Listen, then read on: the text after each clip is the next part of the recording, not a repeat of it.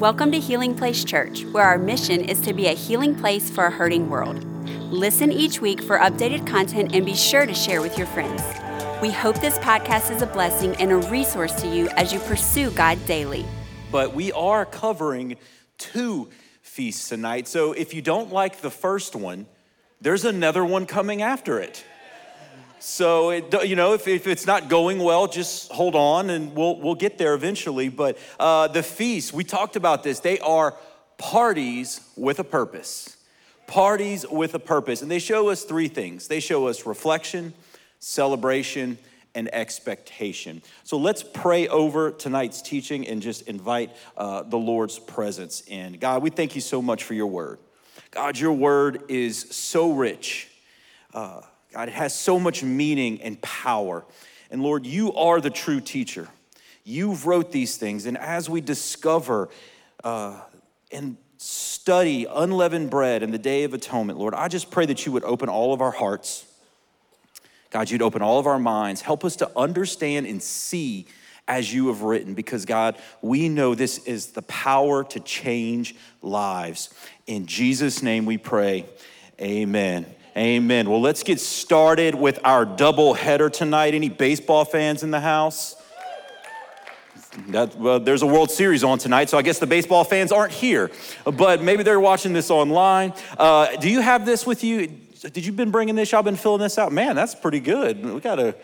We wave it around like Holy Ghost. All right. So we're going to be finishing this handout off. And so I want you to look at the inside cover where you see these feasts. And so we are going to cover unleavened bread. That is the middle feast in the springtime early harvest. And then we're going to finish with the Day of Atonement, which is the middle feast in the late harvest. So just a quick recap. We see that all of these feasts are grouped in 3, 1, 3. 3, 1, 3. And each of these groupings have a meaning. Not only do the groupings have a meaning, but the individual feasts themselves have a meaning. And so we talked about Passover. So if you're looking at a calendar, Passover happens, then the next day unleavened bread starts, then the next day first fruits starts. And so what happens is you have 3 festivals or 3 feasts back to back. And so typically the Jews will celebrate all of these 3 at the same time over a period of about 8 or 9 days. And so let's dive into where unleavened bread started. So the context, it starts and it's connected to the story of Passover. And so Pastor Mike kicked off the series a while back talking about Passover and the 10 plagues of Egypt. And so God's people was in slavery in Egypt, and God sent a series of plagues. He sent 10 plagues, and the final plague was the final straw. And Pharaoh decides after 10 plagues to let God's people go. Let's pick up in Exodus chapter 12, verse 31. So this is what's happening on the night of Passover. The firstborns have been killed, and so what happens is Pharaoh summons Moses to him. It says this in verse 31. Then he summoned Moses and Aaron by night. And he said, up, go out from among my people, both you and the people of Israel, and go serve the Lord as you have said. Take your flocks and your herds as you have said, and be gone. And he said this, he said, bless me also. You know what he's saying? He's saying, look, just by you leaving, I'm gonna be better off. Anybody ever left your life and you were just a little bit better off when they were gone? He said, hey, bless me, get out of here. Verse 33, the Egyptians were urgent with the people to send them out of the land in haste. For they said, we shall all be dead. So the people took their dough before it was leavened, their kneading bowls being bound up in their cloaks on their shoulders. So unleavened bread, and this is important, you're gonna wanna write this down. It represents 2 things. 2 things. First is pace. This is all about speed. God was getting his people out of Egypt as fast as possible. They didn't even have time to let the leaven set in the bread and for it to lump up. God said, get out and get out quick. So it's all about the speed of the Exodus. But the second thing that it represents is not only pace, but perfection. Perfection. So what's gonna happen biblically from this point forward is you're gonna see that unleavened bread, it's called matzah. It represents a life without sin. In fact, the word matzah for matzah bread literally means without sin.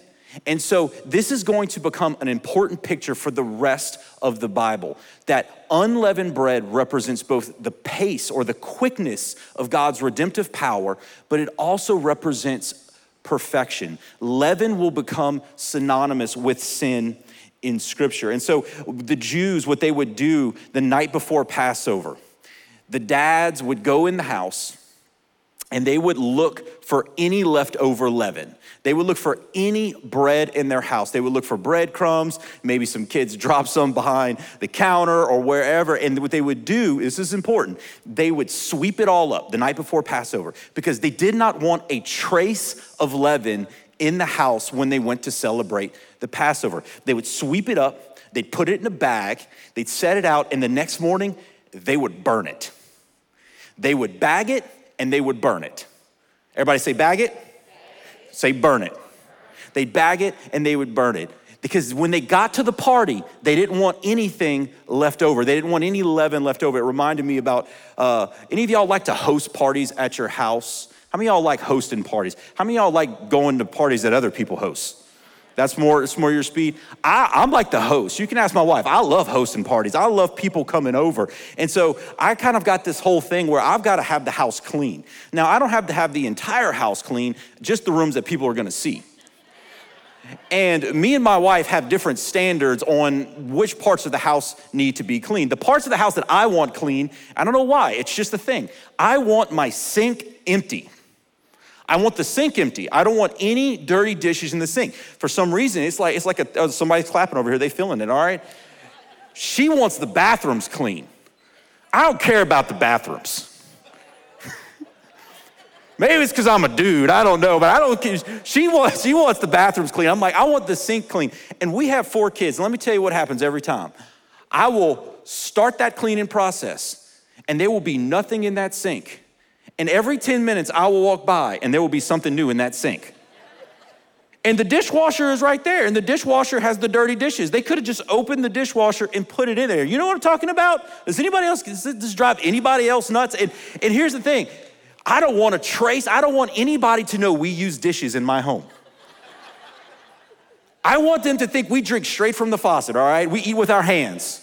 They can't know these things. And so this is how the fathers were. They were like, look, when we get to the party, there can be no bread in this house. We got to bag it and we got to burn it. So what does this teach us? The faith. What does this teach us? I think it teaches us 2 super important things. The first thing it teaches us is this, is that sin slows us down. Sin slows us down. You see, God wasn't just trying to rescue the Israelites from something, he was trying to bring them to something. You see, it's not that God just wanted them out of Egypt. He wanted them in the promised land. And this is a picture of the Christian experience.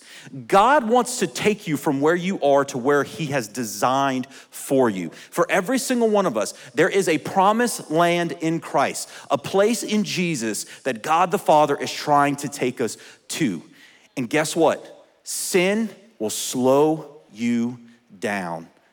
It will keep you from reaching what God has for you. It'll trip you up. It'll slow you down. You know, I thought about it like this. I've been, over the last, 5 years, been having all of these sinus problems. Now, I just thought it's because I lived in South Louisiana. But it started getting worse, and it started getting worse. And so I started seeing these doctors. I actually saw 3 ENTs. I had to get all kinds of scans done. It was all these issues, and they couldn't figure out what was going on. And finally, I went to the 3rd specialist, and he said, we're gonna do some allergy tests on you. And so I don't know if you've ever had these sets of tests done. You sit in the chair, and then they poke you in the arm with like 15 or 20 different allergens. And then they take pictures of your arm, and you just have to wait 2 days. And then you come back and they tell you what your body reacted to. And after 2 days of all the things in the world, it's so fitting for this message. You know what I was allergic to? Yeast. I literally should be eating matzah bread, but I've been eating regular bread and it's been causing problems. And I thought about it, I was like, you know what's crazy? I thought it was like, what I was breathing in that was affecting my ears, but it was what I was eating. And God showed me that's a picture of how sin works, because sin doesn't just stay in one area of your life. It has a spreading power and has an ability to affect all kinds of areas of your life. Sin always grows and it always affects your life and it slows you down. And God is calling us to bag it and burn it. Bag it and burn it. Hey, what is it in your life that's slowing you down? You see, we hang on to our sin and we love our sin because we forget that God's taking us somewhere better. He's taking us to a promised land designed for us in Jesus. You see, sin slows us down. The second thing it teaches us is this, is that Jesus keeps us going. Jesus keeps us going. In John chapter 6, it's an amazing chapter. And Jesus makes a connection here that is so important, especially we're studying the unleavened bread. Look at what he says in verse 47 and 48. He said, "Truly, truly, I say to you, whoever believes has eternal life. I am the bread of life." You see, bread is a picture of what we need to survive.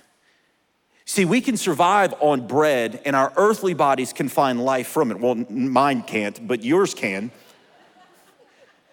And Jesus is saying, I'm the bread of your whole life. I'm not just the bread of your physical life. I'm the bread of every part of your life. You see, in the Old Testament, there are two types of bread.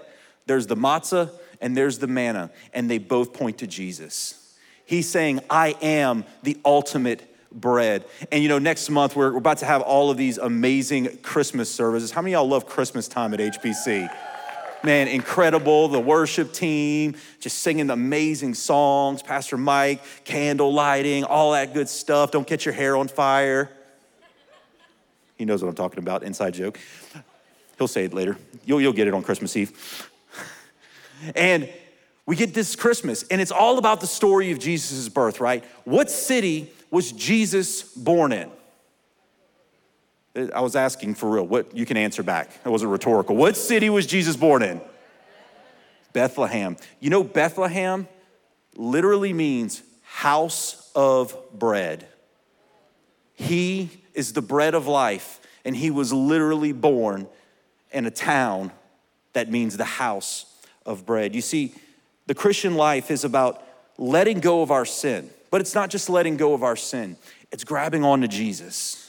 Because we're never gonna get to the promised land without his presence. We're never gonna get to where God wants us in our marriage, where God wants us in our friendships, where God wants us in our careers, where God wants us in every area of our life. We're never gonna find the promised land. We'll never become the person that God is calling us to apart from the presence of Jesus. He is that bread. We must consume him every day. He is our daily bread. So what is the fulfillment? Where does this point us? So we talked about how the spring, the early harvest feasts, these pointed to the first coming of Jesus. This pointed to the time when he would come and live. He'd be born in Bethlehem. At age 30, he would start his ministry. He would have years of ministry, and he would live a perfect life, and he would die, and he would be resurrected. And we talked about how Passover pointed to Jesus' death. And the first fruits pointed to Jesus' resurrection. What does the unleavened bread point to? It points to Jesus' perfection. It points to Jesus' perfection.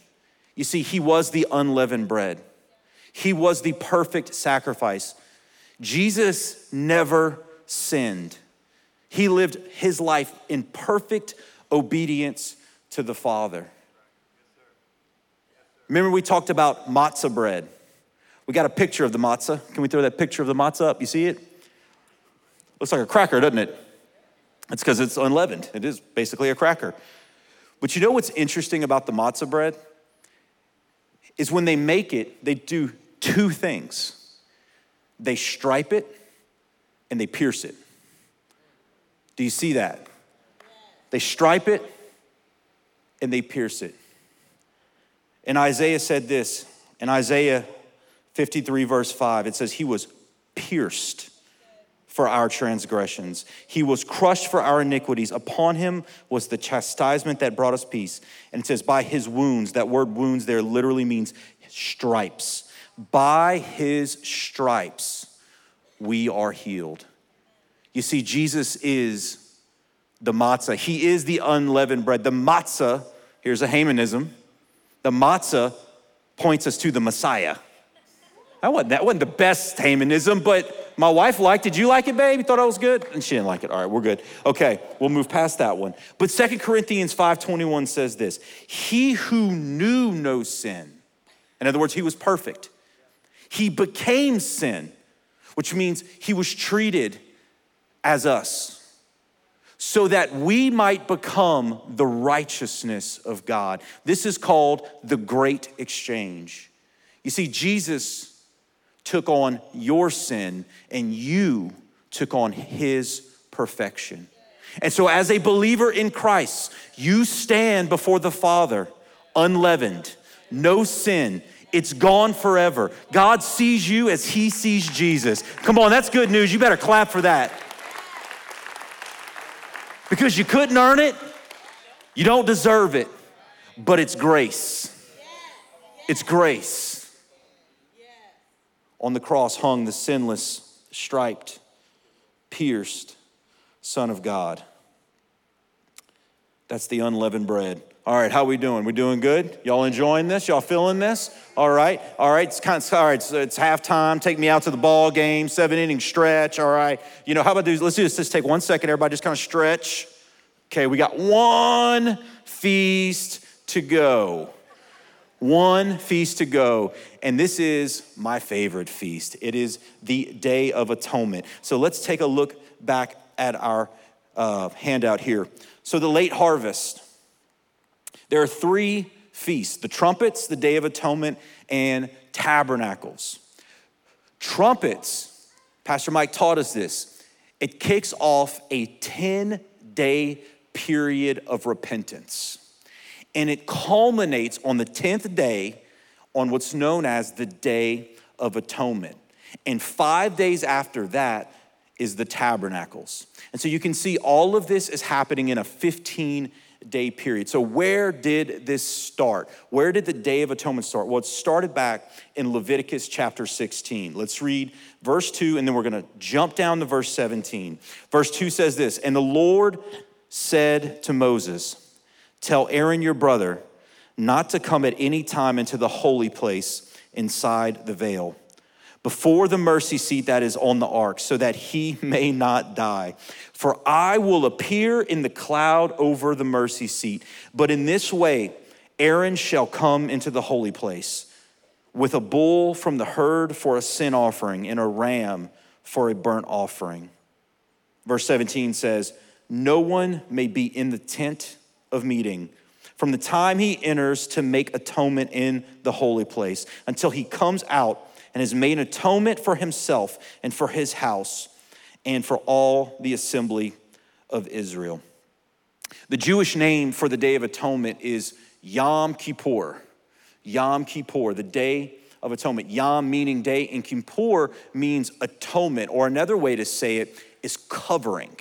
It's the day of covering. And this is actually a callback to the garden. In the garden, you see, when man first sinned, all of a sudden, he realized he was naked. And you know what he did? He tried to cover his own nakedness. Remember this, they took some fig leaves and made the worst fashion choice of all time and tried to assemble this clothing for themselves. And they tried to cover their nakedness, because what sin does, it does 2 things. It exposes us and it separates us from God. It exposes us and it separates us from God. And man has been trying to cover himself with fig leaves for thousands of years. You know, I was thinking about the whole idea about covering, and I want to tell y'all about a time in my marriage where we almost didn't make it. It was a hard time. It was the first year of our marriage, and I discovered something about myself. I am what one would call a cover hog, or like a blanket hog. So apparently, through no fault of my own, when I sleep at night, I pull the blanket and I wrap myself in a cocoon like a butterfly. And so I would wake up in the middle of the night to my wife yanking the blanket off of me and yelling at me, "I'm cold." And this went on for a long time, and we prayed about it. We sought counseling and sat down with Pastor Mike and Rachel and just asked for wisdom and guidance. And we discovered that it's okay to have two separate blankets. So right now, we have one bed but two blankets, and they're identical blankets. You can't tell the difference between them. Well, she can tell the difference. One is more torn than the other. One's been wrapped in a cocoon shape more than the other.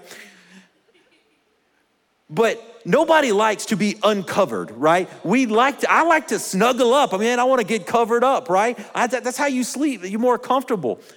You see, we all need a covering. And what would happen is this. Aaron, this is Moses' brother. He is the first of what would be known as the high priest. The high priest is one individual selected by God. This high priest had a unique role.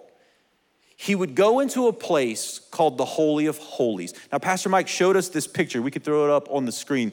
This is a picture of what's called the tabernacle, or another way to say it is the tent of meeting. And so the Israelites, this was the center of their community. And so you can see the outer border, and then you see the sanctuary. At the very back of that tent was a special room called the Most Holy Place, or the Holy of Holies. It's known as the holiest place on earth because it's where God's manifested presence dwells. What's called the Shekinah glory of God would dwell there. But here's the thing. Nobody could ever go in there. In fact, he says right there in the verses we read, Aaron cannot go in there. Even as the high priest, he cannot go in there or he's going to die, except on one day every single year. On Yom Kippur, he can go in as the high priest, and he must bring a sacrifice to cover the sins of the people. You see, he was in the work of covering. His job was in the work of covering. Now, here's what's crazy. What were the people doing during this time? They weren't allowed in the tent at all. They had to stand on the outside. I want you to imagine, place yourself in their shoes or their ancient sandals. Think about it.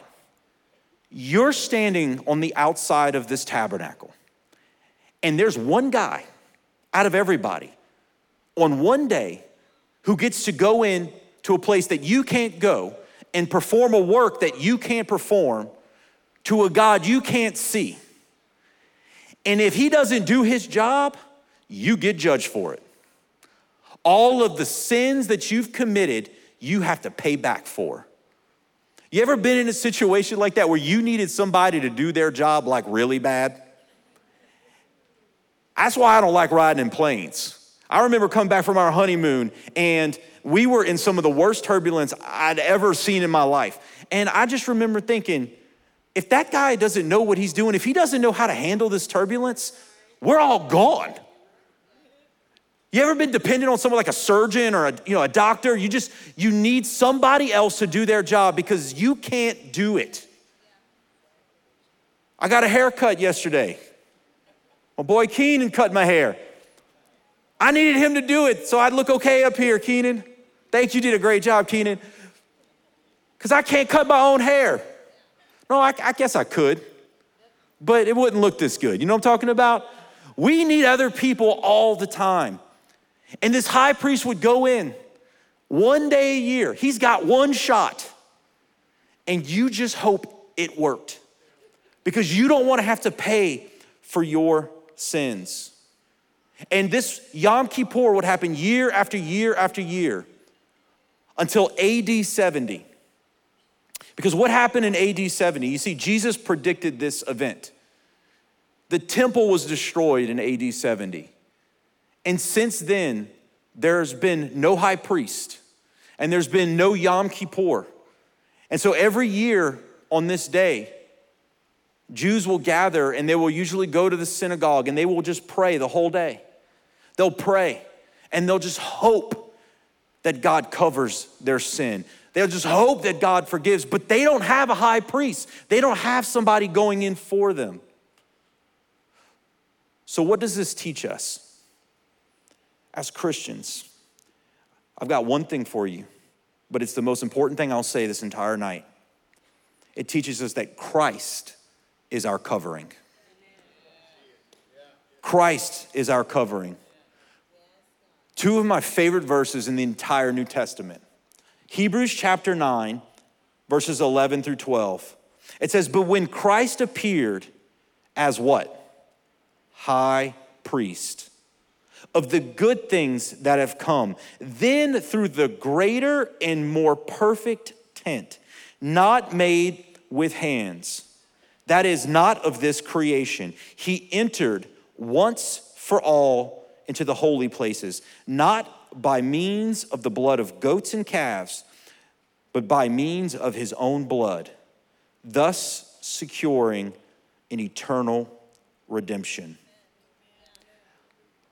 You see, the most important moment in your salvation, you didn't see it. I want you to think about this. The tabernacle, this building that was constructed that God gave Moses the specifications for, it was a tiny, earthly, miniature version of a heavenly place that wasn't created by human hands. There was a heavenly tabernacle. There was a heavenly tent. There was a heavenly holy of holies, where God's Shekinah glory dwells in its fullness. And only Jesus, our high priest, could go into that place. But what's even more wild is he didn't just go as the high priest, he went as the sacrifice itself. He went where we couldn't go to do what we couldn't do. And what does it say happened? What was the result of this work of Christ? Eternal redemption. You see, Adam tried to cover himself. Eve, she tried to cover herself. They formulated some kind of fig bikini, all right? And it didn't work. And so God came. God came to them and he said, this isn't gonna work. And the first death in the Bible came from God. He sacrificed an animal and he used that animal to cover their nakedness. Because this was God previewing the ultimate sacrifice and the ultimate covering. You see what happened on that day that Jesus hung on the cross? It says that when he died, this veil that separated the holy place from the most holy place, it was torn in two. It was torn from top to bottom, meaning from heaven to earth, because he ascended into the real holy place and he presented himself as the sacrifice, as our high priest. He went there and the Father accepted it and he tore that curtain to prove it. It is the proof that we have eternal redemption. So, where is this pointing us? So, the early harvest feasts, they all pointed to the first coming of Jesus.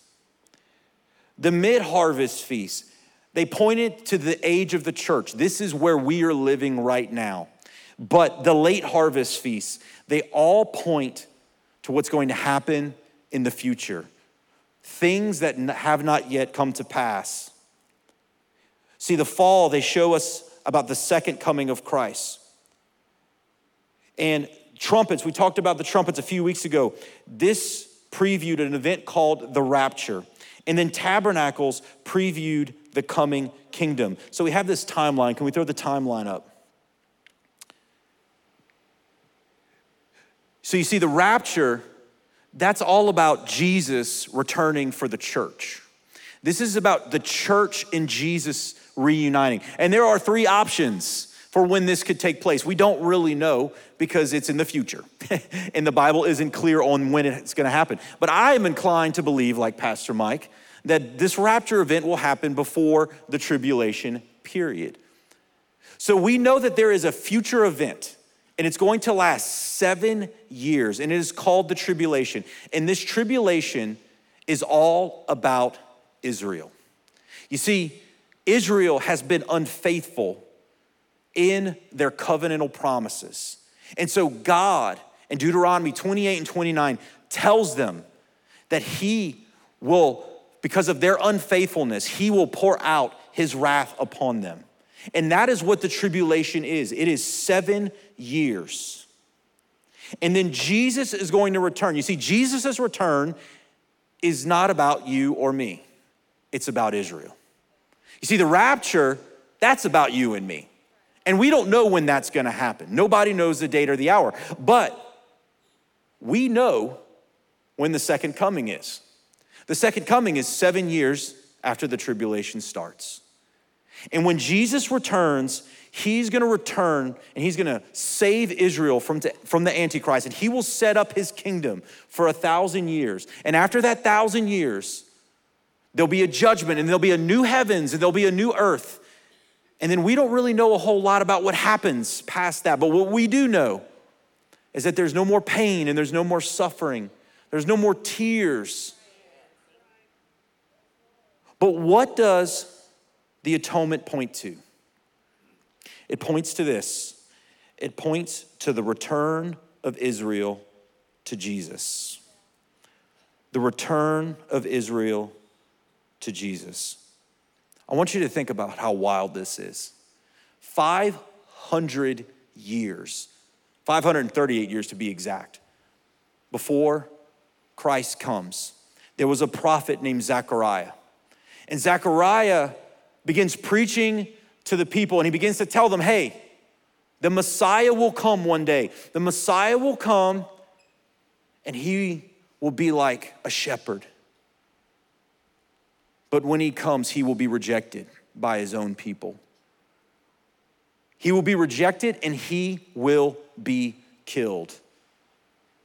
And the prophet tells the people that after this happens, there will be a break in two things: the favor on the people and the union between the people and God. In other words, there's going to be this distance between Israel and God, but it's only for a little while.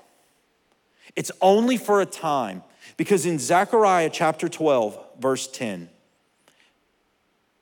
this is what the Day of Atonement points to. It says this: and I will pour out on the house of David, which are the Jews, and the inhabitants of Jerusalem, a spirit of grace and pleas for mercy, so that when they look on me, on whom they have pierced, they shall mourn for him as one mourns for an only child, and weep bitterly over him as one weeps over a firstborn. You see that word pierced? Isn't that amazing? 500 years before the crucifixion. You see, Jesus, he was pierced on his crown, from a crown of thorns, right? On his brow. He was pierced in his hands and his feet with nails. And then he was pierced in his side with a spear. There's coming a moment, and if you're looking at your timeline, when is that moment? That moment is the moment right before the second coming. Paul tells us about this moment in Romans chapter 11. You see, after 7 years of tribulation and the Antichrist's rise to power, Israel will finally have that light bulb moment. God will pour his grace upon Israel. And they will realize that their Messiah did come and they had killed him.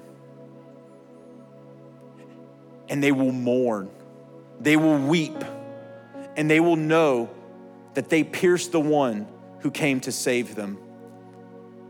But it doesn't end there. They're gonna cry out to him. They're gonna cry out. And Jesus, their King, with the trumpet blast shall return. And the Bible says we will be with him as his bride. And he will come and he will destroy the Antichrist. And he will rescue his people from annihilation. And finally, God will be with his people. And Pastor Mike said it so beautifully this past Sunday. That has always been the heart of God. His heart has always been to be with his people. And so we have a lot of things to look forward to. There are a lot of things that have not yet happened, but we trust and we believe and we look to heaven and we know this, that God wants to be with us. And we push past our sin. We let go of our sin. We know it's slowing us down. There's a promised land for each of us, and it's only found in our daily bread, Jesus. Thank you for listening. Take a moment and subscribe so you can become a part of the community here and stay up to date with what is happening at Healing Place Church. For more information about HPC, visit healingplacechurch.org.